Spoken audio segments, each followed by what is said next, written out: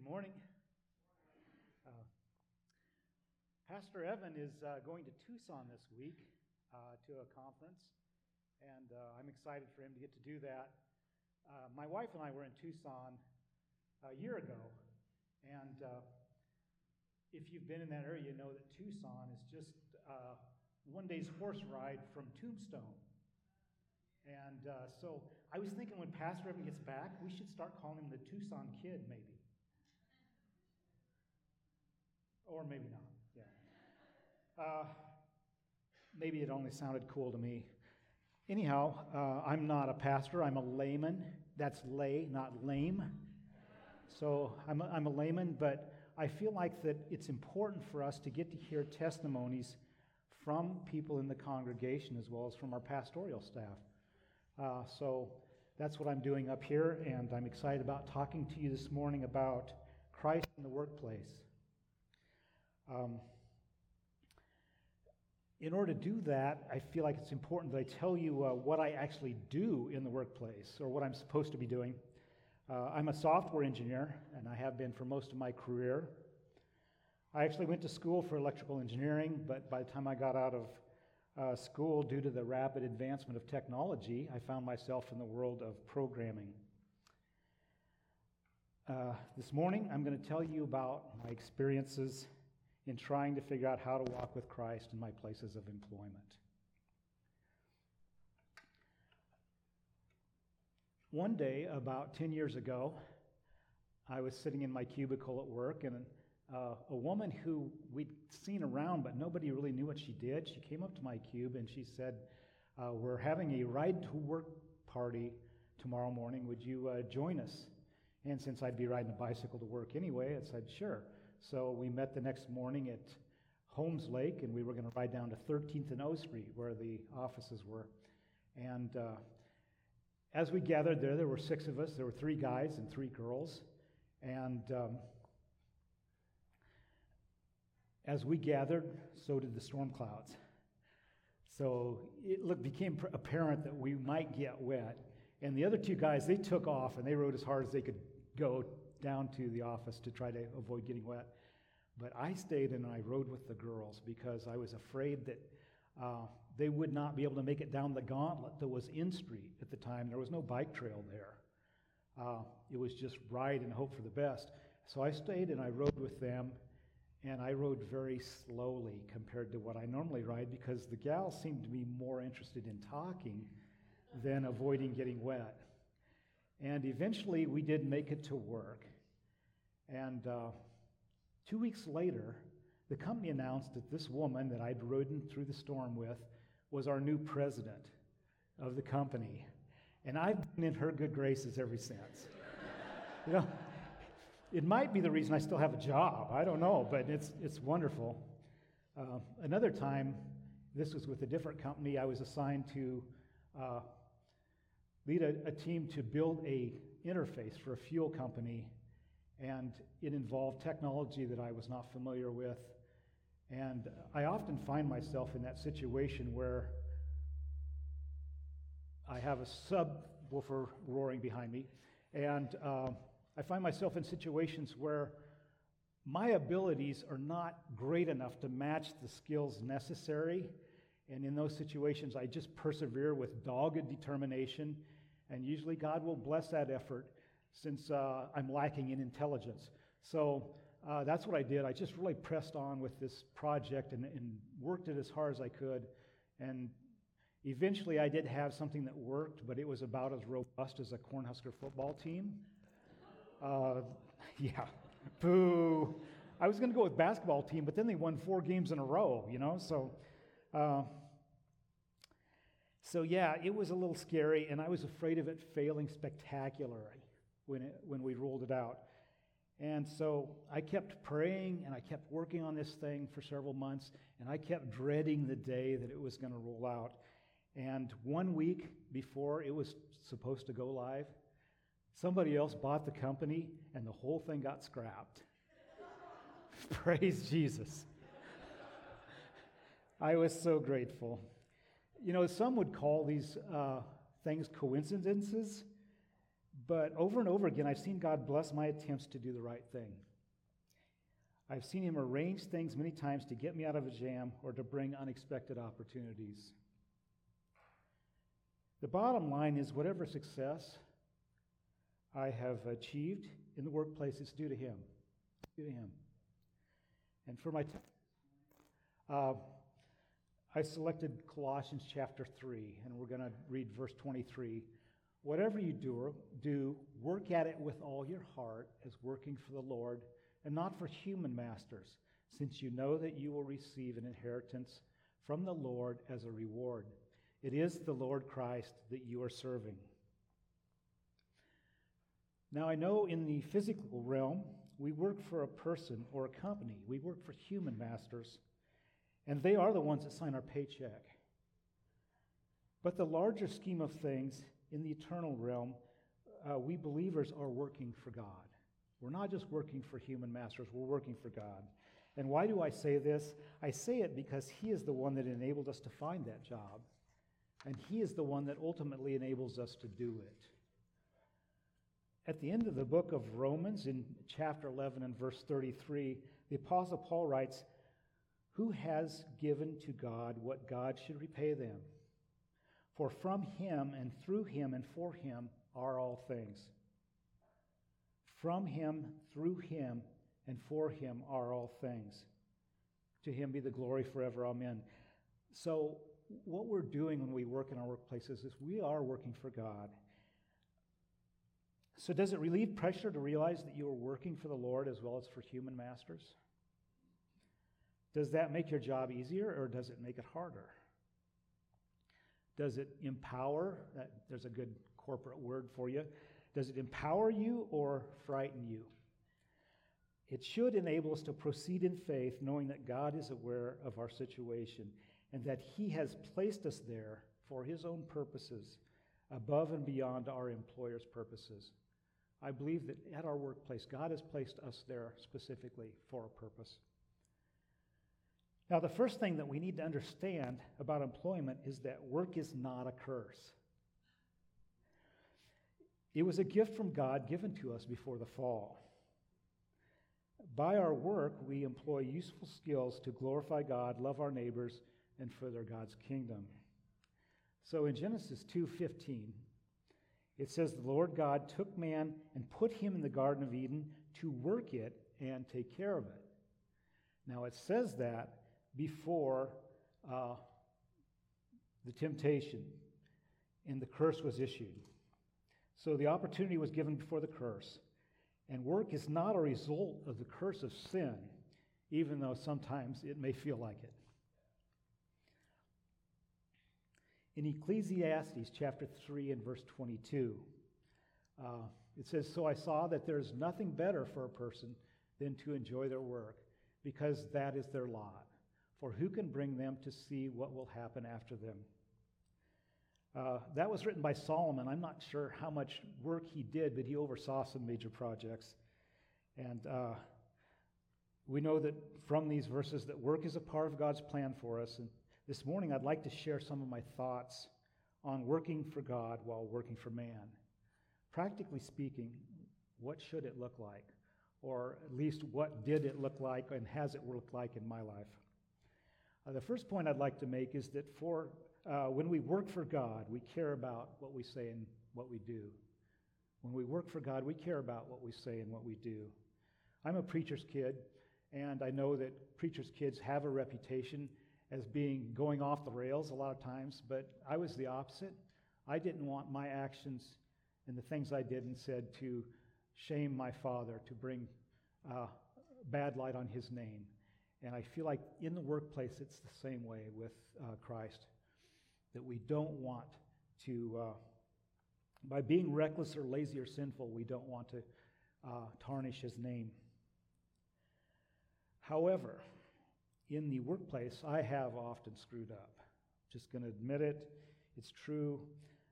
I've needed to apologize many times when I've lost my temper or for things that I've said or mistakes I've made. I found that initiates a possibility for healing in those relationships where someone has been wronged. it didn't kill me to say I screwed up. And I also found that eventually my employer could trust my word because when I screwed up, I would admit it. I've also been placed in situations where I had to swallow my pride and find ways to serve the company outside of my areas of expertise or even my comfort zone.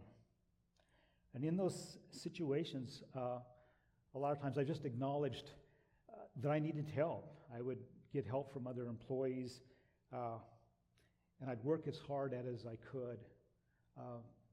I've also had to switch software platforms several times within my career, and that's very difficult. It requires a lot of humility to go from being an expert in one place to a newbie, a rookie in a new place. But those who knew me also knew that this reflected the Spirit of Christ to those around me. So I just trusted in God in those situations. When we work for God, we are also spiritually alert for opportunities to tell of His greatness. I routinely talk about my help coming from God in and out of the workplace because that's where it comes from, let's be honest. Just this week, we had a very difficult situation arise. I had no idea how to fix it, and unexpectedly a solution was presented, and I just texted to my other team members on Teams. As far as I'm concerned, that's an answered prayer, because it was. I've had mixed results, though, in my attempts to share my faith at work. I've been blessed to see a couple people come to Christ through my words and actions, but I've also had failed attempts at trying to start workplace Bible studies and things like that. So things don't always work out as I'd hoped, but I'm only called to speak the testimony of Jesus Christ. Last month I had a colleague, we have some programmers now in Costa Rica, and one of them just said, you are really easy to work with. And I just responded back, I better be. I'm a follower of Jesus Christ. And if I'm not treating you like Christ does or should, I have a problem. I also had a colleague this week that she confessed to being just really negative. Naturally, that's her natural bent, and I was able to share with her that that's my natural bent also, but I'm able to overcome that tendency through my relationship with Jesus Christ. And whenever cases like this arise, and I get a chance to mention my faith or something about church, I just say it and then I drop it, unless they show interest in it, and then we can carry on a conversation. But I want people to know who I am, and I don't want them to, I don't want to be overbearing in my relationship with Jesus Christ to the point that I am causing problems at work. So I'll say it, drop it, unless they show interest. Psalm 37 as a whole could be taken as a commentary on the workplace, but a couple of verses specifically that came to mind as I prepared this message. This is Psalm 37:3. Trust in the Lord and do good. Dwell in the land and enjoy safe pasture.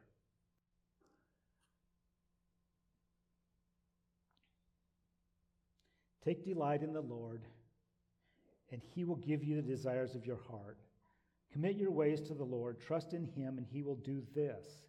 He will make your righteous reward shine like the dawn, your vindication like the noonday sun. It's a wonderful promise to take to workplace with you. So when we work for God, we care about what we say and do. The second point I'd like to make is when we work for God, we can go to Him for help. This was back in 1979 when I got into the workforce as a programmer, and increasingly over the years, especially with the advent of the internet, things have gotten a lot more complicated. And I'm not a true all-powerful nerd. I know that may be hard for you to believe, but I'm not near as smart as most of the people I work with. And as things have gotten more complicated, it's become more difficult for me to do my job, to even figure out what I'm supposed to be doing. And so each morning when I wake up, I ask God to send work to me that I can understand and be successful at for myself and for the company. I just pray and ask God to send me something I can work on that day. And then I know that whatever comes my way has been filtered through His hand. I can proceed in faith even if I don't understand it when it's assigned to me, knowing that God has sent this my way. In my career, I've been in situations where customers would request a programmer because our software package was not able to handle the uniqueness of their business model. I've had many times, this was with a former company, where I would fly out. I'd work several all-nighters to help them get through a crisis. I had other times when I was sent out because I was known as a peacemaker, and we were in a very volatile situation with this company. And I would always just go and work as hard as I could and trust God to make it all work out. And as far as I know, it always did. A beautiful passage, we read this earlier, Psalm 121. Just a beautiful passage on getting our help from the Lord. And I'm not going to go through the whole passage again, but I will mention briefly a couple verses. I lift up my eyes to the mountains. Where does my help come from? My help comes from the Lord, the maker of heaven and earth. I found in my career, God knows software. He knows how to do it. The Lord will keep you from all harm. He will watch over your life. The Lord will watch over your coming and going, both now and forevermore. A beautiful passage. And without sounding like a prophet of prosperity, I want to say I personally believe that when we take Christ to the workplace with us, He will bless our efforts. I believe He will bless those efforts. I've witnessed it over and over again in my life. Psalm 97 says, "May the favor of the Lord our God rest on us. Establish the work of our hands for us." Yes, establish the work of our hands. That's what He wants to do for us at work. In Proverbs chapter 16, verse 3, Solomon wrote, "Commit to the Lord whatever you do, and He will establish your plans." The Lord works out everything for its proper end. So when we work for God, we can go to Him for help. The third point I'd like to make is that when we work for God, our purpose extends beyond what the company seeks to accomplish. Our purpose extends beyond what the company seeks to accomplish. Colossians 3:24 mentions a reward.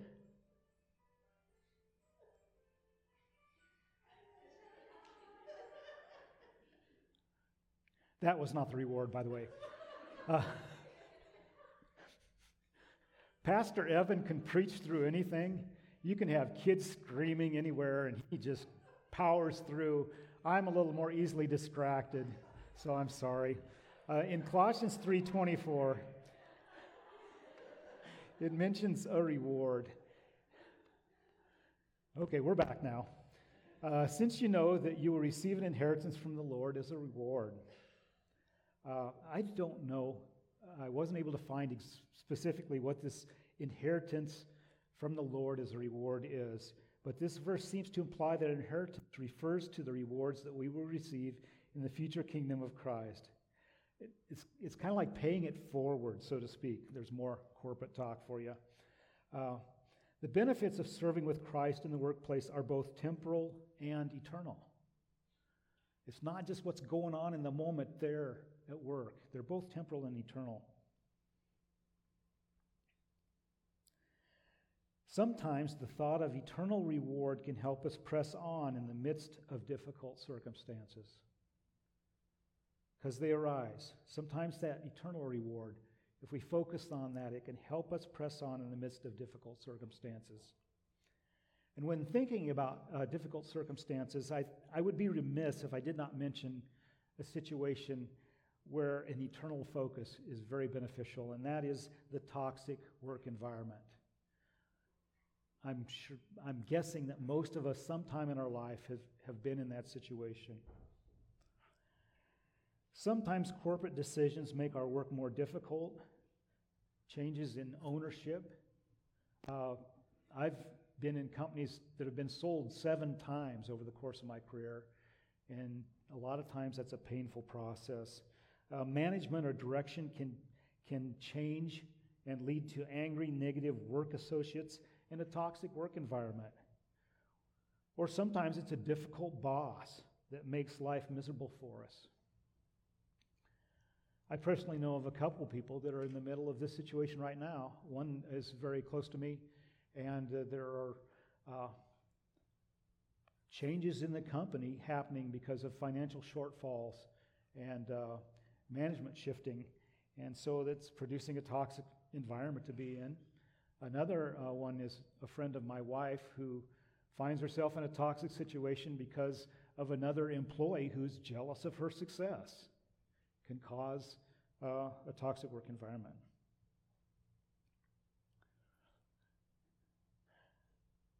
When the toxic work environment happens, knowing that it is Christ that you are serving can make it easier to endure the difficulties that it creates. Because your suffering becomes, at that point, it becomes suffering for Christ, not just suffering for the company. Your suffering becomes suffering for Christ. In my career, I found myself in a toxic work environment a few times, and I'd like to say that I successfully rose above it, all the negativity and everything that was going on around me, but that would be lying. It wasn't the case. Sometimes I got sucked in and became just as miserable as those around me. And it wasn't until much later I would wake up spiritually and realize how bad my attitude had become. Then I'd have to make some necessary attitude adjustments and accept the situation for what it was and begin to walk in gratitude again. And it was only then that I could actually help other people within the toxic environment rise above it too. I've had a few times where I was a part of that toxic environment. I'm not proud to admit that. An example of that is I worked with a man for several years whose last name was Hain, and he was a network guy, and it seemed to me like he made a lot of mistakes. He would take servers down, he would delete our user profiles, and whenever this would happen, I would refer to them as heinous crimes, because I thought I was being amusing and funny. But what I was actually doing is I was producing a toxic work environment for him. Now I have in my mind a place that I call the Hall of Shame. I have the Hall of Shame, and when I sin, when I cause a major problem like that, I try to go in and I hang that up in the Hall of Shame so that I can walk by that and remember not to make those same mistakes again. I'm old enough now, I'm thinking about adding a second wing to that Hall of Shame.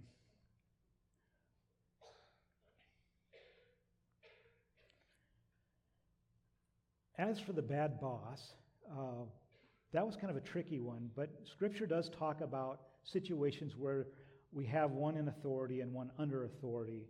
And so if you go to 1 Peter 2 and verse 18, it says, "Slaves, in reverent fear of God, submit yourselves to your masters, not only to those who are good and considerate, but also to those who are harsh," the bad boss.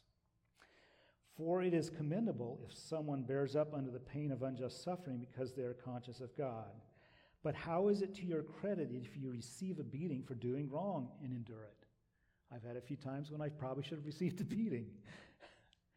"But if you are suffering for doing good and you endure it, it is commendable before God." It's commendable before God. I really didn't bring any additional scripture to share with you about dealing with a bad boss, but a quote from Legally Blonde comes to mind. In one place, a professor tells Elle Woods, "If you're going to let that stupid jerk ruin your life, you're not the girl I thought you were." So if you can't remember 1 Peter, remember Elle Woods. James chapter 1 and verse 19 is a wonderful passage to take with you to the workplace, especially when it's a toxic environment. It says, "My dear brothers and sisters, take note of this. Everyone should be quick to listen, slow to speak, and slow to be angry, because human anger does not produce the righteousness that God desires." It's a great passage to take with you to the workplace. And going back to Psalm 37 in verse 7, it says, "Be still before the Lord and wait patiently for him. Do not fret when people succeed in their ways, when they carry out their wicked schemes. Refrain from anger and turn from wrath. Do not fret. It leads only to evil. For those who are evil will be destroyed, but those who hope in the Lord will inherit the land." A wonderful promise. So how can we find and sustain lasting success in our walk with Christ in the workplace? Success doesn't come by depending upon our own strength, but from the strength that God provides. Success comes from an eternal perspective. Backtracking to the first verses of Colossians chapter 3, Paul writes, "Since you've been raised with Christ, set your heart on things above, where Christ is seated at the right hand of God. Set your minds on things above and not on earthly things. For you died, and your life is now hidden with Christ in God." You died. Your life is now hidden with Christ in God. That's the case for us as believers in Jesus Christ. This then is the foundation for succeeding at work with all your heart, as working for the Lord and not for human masters.